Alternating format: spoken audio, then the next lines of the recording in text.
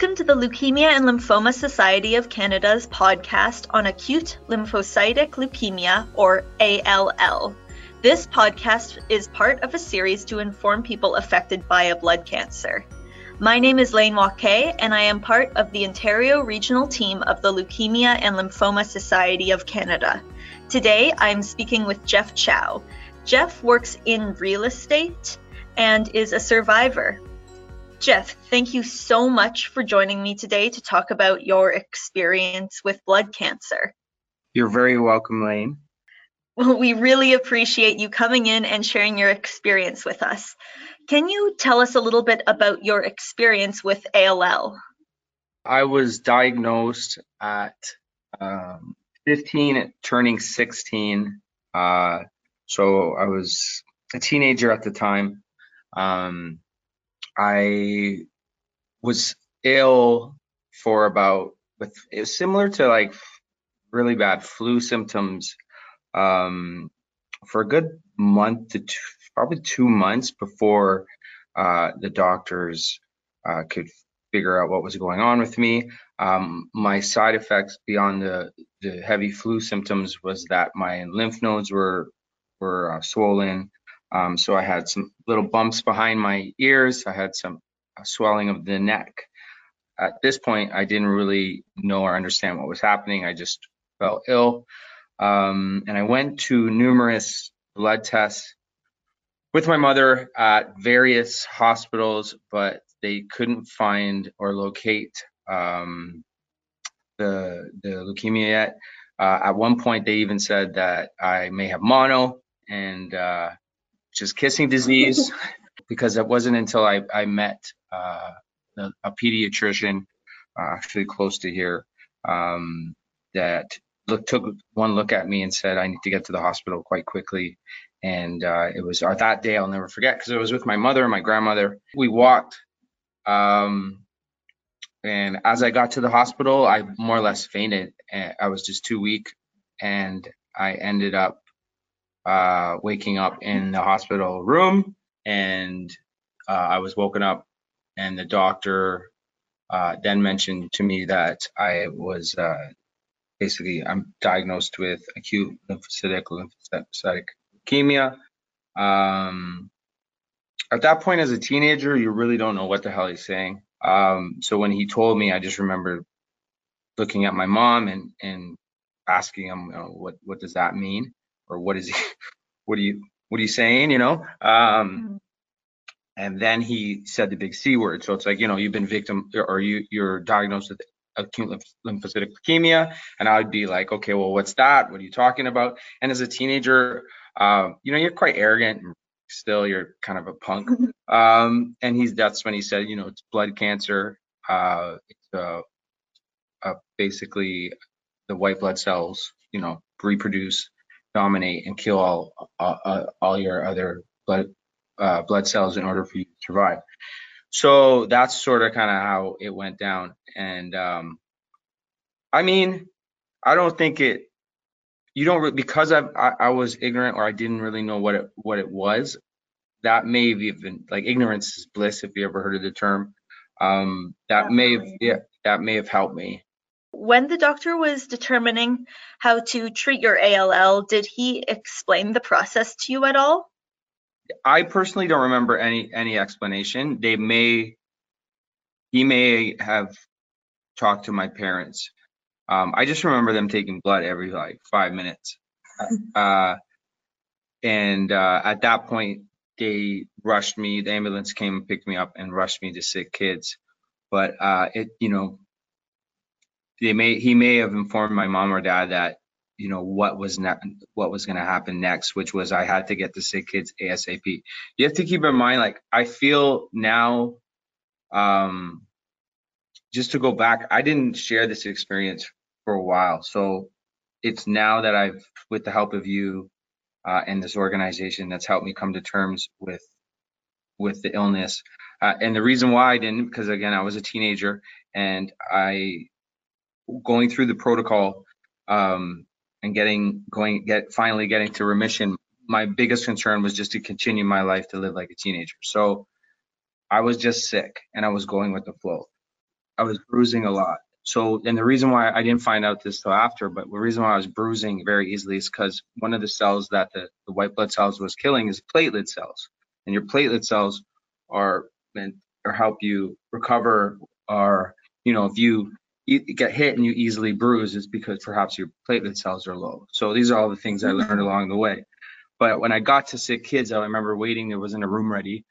And I remember my parents saying, "Don't worry, Jeffrey, we're going to get you into a room. The doctors are saying we're getting you into your room." And again, at this point, I didn't know the severity of how sick I was. I guess it was maybe about 24 hours into my admitted into sick kids. I had one night where I almost went into cardiac arrest, and I was losing blood from the surgery that they did earlier.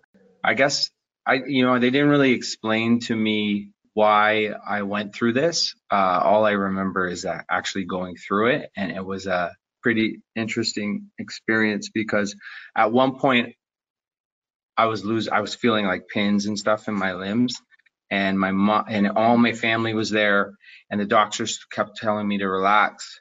If I don't relax, I'm going to go into cardiac arrest. And I remember it being too bright, and my mom was there, and the doctor was telling me to, and they're all like super positive in a sense of, even though like if I think about it now, it was probably pretty intensive, intensive for my family to see me as a teenager go through this. But yeah, there was a point where I just was going to possibly go into shock. And then they asked me to relax, and they said, think of something. So I thought of me being on a beach, and it was really bright. And I remember asking for sunglasses, and my mom gave me her sunglasses while I was going through this whole ordeal. And I put the sunglasses on, and I just sort of, it made me fall asleep. And then I woke up the next morning, and my mom was beside me, and she's like, don't ever do that. So I guess the point of this story was that I was pretty far into the illness, and I was very fortunate that the doctor recognized that I had ALL. It was after that I feel like the journey of the protocol started, because it wasn't until after that whole ordeal that I met my doctor, my main doctor, and my main nurse. And these two people are the people that I could ultimately and the team of nurses that I got to create a relationship day in, day out, because I was there for 4 years. Again, you don't really know what's to come, but that's when they sort of kind of started telling you that, they give you a book. They gave my mom a book. They start giving you, all the literature and everything you need to know to learn about what I had, what to expect, what the chemo is going to do, how ill it's going to make you. And, at that point, I was probably in the hospital for about another 2 weeks. I also was ill to the point where I had to take dialysis. So I guess in the short time that I was there and got immediately diagnosed, my kidney failed. So I had to do dialysis. Were diagnosed so quickly and then rushed right into treatment, they had to wait a bit to really plan the next steps out. Right. My mother and I were very lucky because we were going to different places, but we caught it just in time. And I think I had to go through a period of just going through the illness and then starting a protocol, versus people finding out that they're ill with a type of blood cancer and then starting a protocol. I was released from the hospital, and then I had to go to sick kids for the first year every day. And I remember my mother. Were you still going to school at this time? No. I took a whole year off school. I wasn't able to go to school. The intensity of chemo and the intensity of, I guess, how much they have to put in your body in order to kill the cancer. It's almost inevitable that you're going to become ill, and your body's going to shut down. I always say sometimes, like, cancer is a very tricky disease, because it's one of the diseases that you have to get ill to kill the illness. Sick Kids, I'm going to keep saying this, Sick Kids is probably one of the best hospitals on the planet. So they, try to coach my family and me into expecting the worst. But you can't imagine. You just go with it. It was very impressive to see the support.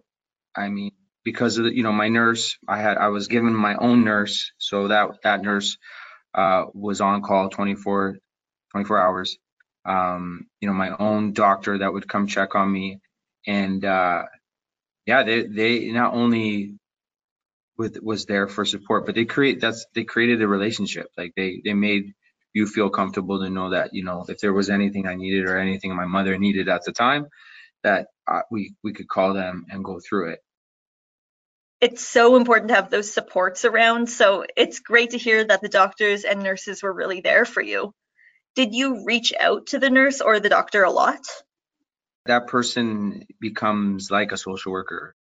Being a teenager at the time, it was difficult to understand that, how fast your life is just going to stop. And all you wanted to do was just go out there and live like a teenager. So, and your friends are out there doing their stuff. I had a girlfriend at the time when I got diagnosed, and when I got released and I went back out, and I was just hard to, and I appreciate her so much because I can't imagine how hard it was for her to see or go through on her end. That's the biggest thing that I feel, even though I was the one that went through it and ill. I feel like what I'm very, very grateful for are the people that were in my life at that time, because I'm sure that everyone had their own experience of what went on, and we're just grateful that I'm still here today. And because I felt bad for my mom, I felt bad for my family, I felt my girlfriend at the time, because I came out, I had no emotion beyond the chemo and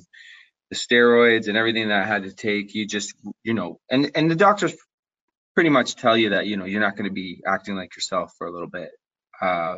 Plus, my routine was waking up in the morning. I remember that Sick Kids gave my mom taxi vouchers, so our transportation was taken care of. But every morning I would have to get picked up in a taxi, take the highway down to Sick Kids, and I would get hooked up. What you said about feeling the worst for the family and your friends and your girlfriend, that really makes sense to me.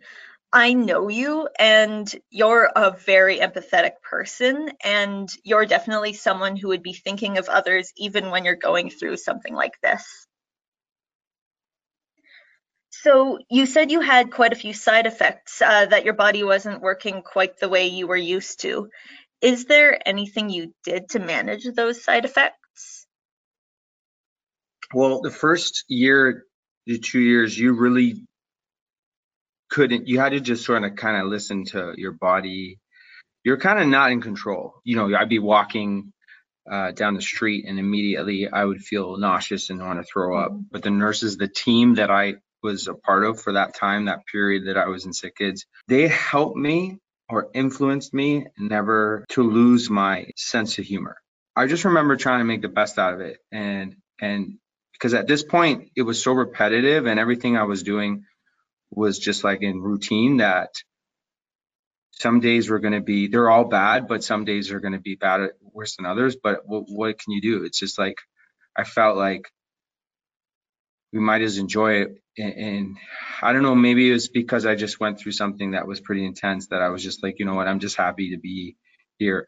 I somewhat could understand, but I still didn't understand. I was looking at kids that I was surrounded by every day that were sick like me, that didn't have any clue what was going on. And I think at that point kind of touched me to know that at least I could do my part to be a positive inspiration with these kids. 3 or 4 months into it, I was introduced to a social worker. She kind of recruited me or influenced me to also help kids or help families, because I had a voice and I was old enough to sort of kind of keep people thinking positive. When I saw this girl, she must have been 8 or 9 years old, and she had beautiful hair. And as guys, knowing that you're going to lose your hair through chemo and radiation, we can shave our head. And I remember doing that. My mom shaved my head, and we took it, oh yeah, we're gonna be, no, I'm not gonna lose my hair. And the funny thing about it, I didn't lose my hair. It's the same. It's actually probably the same it is today. It's funny. It did come back thinner, but I never entirely went bald versus some patients. But as a guy, I mean, I felt at the time it was kind of easier to deal with. And then seeing this 9-year-old girl was traumatizing. It was like, this beautiful hair and she didn't know what was going on. So that's sort of kind of how I kind of made me think that, you know what, if I'm going to come here every day and I'm going to be here, I might as well smile, keep smiling. It's important to keep that positivity. So when you were done your treatment or towards the end of your treatment, how do you think that cancer changed your life? I know that's a big question. I don't think I really understood the true gratitude or how grateful I was. I was kind of upset, like disappointed, if anything, about how it stalled my life, if anything. Like everybody can continue to do their life, live their life, and I had to adjust accordingly. And so I went back to school a year after, and at one point I was still looking a little zombie-ish based on how much medication I was on. So I had a lot of questions, and I remember some of the ignorance too is like, is it contagious, or that's the ignorance. It goes back to the ignorance. It's like, is it life threatening? People just didn't know.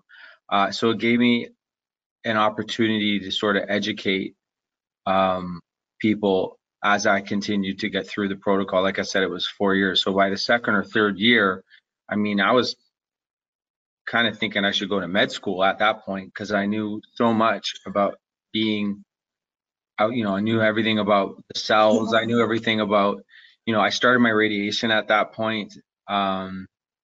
It was kind of informing, and I don't take it for granted how much knowledge that I was exposed to, or to learn from being in that environment. I always looked at it like winning the lottery in more of a positive way, because it wasn't like people were like, oh, win the lottery for money. Well, I won the lottery because it helped me appreciate life.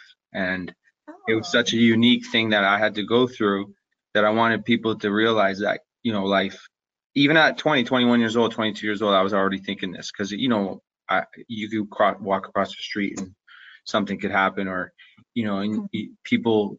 So I started understanding that I was in a unique position, and I didn't look at life the same as a lot of people. Like, it doesn't even really sound real at sometimes to me when I think back to it. So that's why I had such a hard time coming to terms with it, because the longer that I did not talk about it, the longer I swept it under the rug, the longer it was like, you know what, it's the past. I've taught myself now as an adult that I let go of the past. I accept things for what it is. Now I appreciate it because it makes us who we are. But I just didn't really, I don't know. I think I felt like it wasn't really something that I wanted to discuss anymore. What made you want to talk about it again now, later in your life? There was a period in my life where I was living very unhealthy. And in the back of my head, even though I wasn't talking about it, I felt very guilty. That I didn't know if it was something everyone I guess goes through it in life, where they sort of kind of need to mature and grow up and feel like, you know what, I need to do better or something. I mean, maybe not everyone thinks this, but it was like an epiphany where I was like, I'm very lucky, and I feel this type of living is taking it for granted, and I know I could do better. I think it was probably by 30 I decided to change my my path and start coming to terms with a lot of things that I went through. I told a few people, the right people, about my story, and it was like it was like happened in a domino effect, because it wasn't just people from the LLC organization. It was also mentors that I have and people that are now coaches in my real estate business. They said, listen, you should share that story. People will want to hear that story. And kind of dawned on me, where it's not about, they just said it's not about you, it's about other, how maybe other people could be inspired by it. And it was the first time I really thought of it that way. The person I am, that I've become today, is ultimately, it's for everybody, for that matter, is, what you've been through in your past. If you can embrace the tough moments and the challenges and the good things and the sad things and happy things and stuff like that. It is the past, so don't sweat it. But it did help frame, or mold you into who you are today. So if you can accept it, it makes it easier to be grateful for it. I think that your stories about your past, especially as a survivor, can really help people still going through treatment, people who are still sort of living what your past was, to know that you went through this, but you came out the other end stronger and very successful in your life, and still with a really positive attitude. It's really inspirational to see. Thanks. What would you say to someone who has just been diagnosed with a blood cancer? I live by my mindset these days.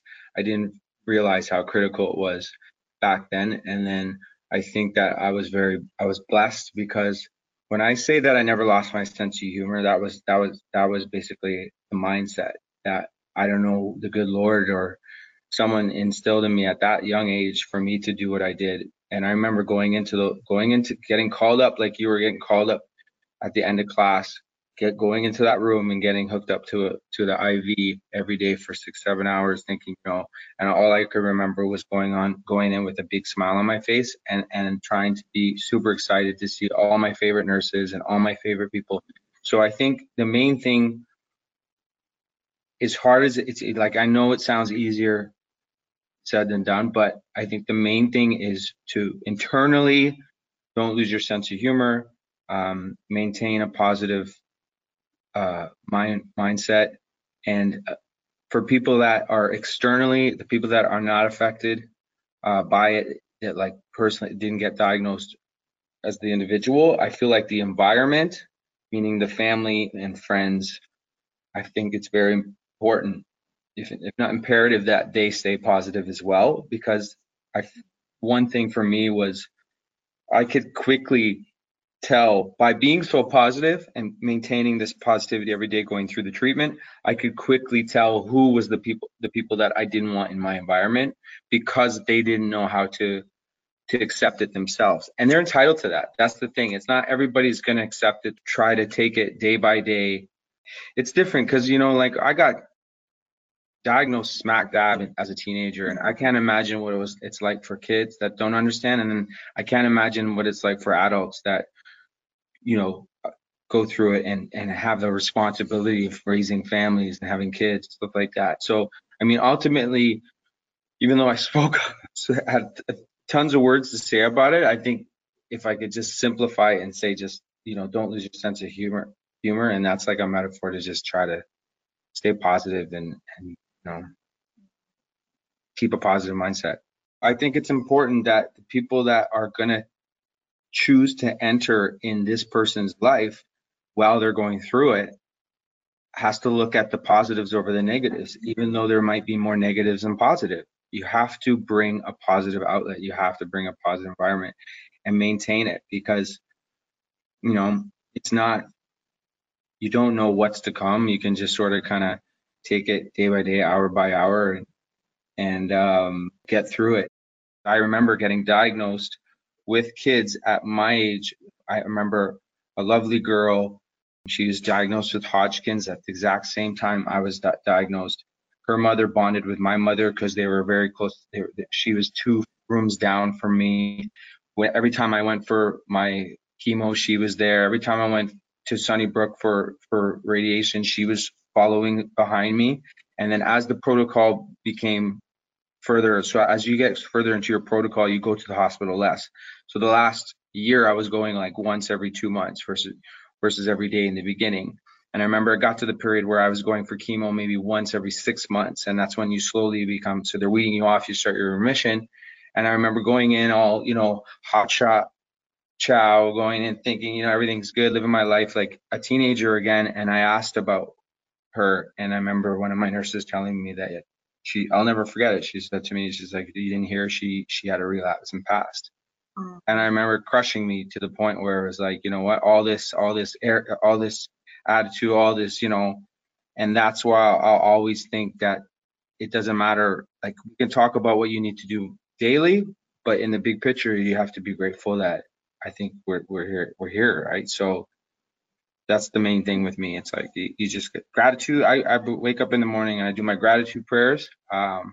Something I've instilled in me probably for the last 5 or 6 years. And that helps me with life, period. Wow, you're a big thinker. So we would just like to thank you so much for coming in and for sharing your story. Is there anything else you would want to talk about that we haven't covered here so far? It is an emotional experience, so you have to relive it. And once I put myself into that memory, it can go everywhere. So it's like, and I don't want to be too, but I want to inform people that, like, listen, there is a reason. Like I said, you're winning the lottery, but in just a different perspective. I look at it that I was chosen to go through something that was very unique in order to realize what I had, who I am today. And I think if you can look at it that way and just try to spread that love, spread that positive insight, that it might not be ALL, could be other types of illness or other type of things that we go through on a daily basis. I feel like if you could just have clarity, accept it, and then embrace it as a challenge, it will make you stronger. And sure to kind of live that way. This is how I take this. So to really get into it, talk about it, I appreciate it. It helps me. I think anybody that needs to talk about it should eventually, when they're ready, talk about it. It does help. And yeah, I very appreciated that I was able to share my story today. We truly appreciate you coming in here and sharing your story and being so open with us about it. I think that it will really help other people share their stories. When people see everyone coming in and sharing what they've been through, it creates sort of a more open environment where they know they can be authentic to themselves and what they've been through. So on that note, if anyone listening has any questions about ALL or needs support to navigate their experience, contact the LLSC at 1-833-222-4884. This podcast was made possible thanks to the support of Novartis. Thank you for listening to the Blood Cancer Experience podcast series by the Leukemia and Lymphoma Society of Canada. You can find us wherever you access your favorite podcasts, so be sure to subscribe and leave us a review. If you have an idea for the show, we'd love to hear from you. Send us an email with your comments or suggestions to canadainfo@lls.org. The Leukemia and Lymphoma Society of Canada is dedicated to funding cutting-edge research and supporting people affected by blood cancers. To learn more and access resources including fact sheets, booklets, and webcasts, visit llscanada.org.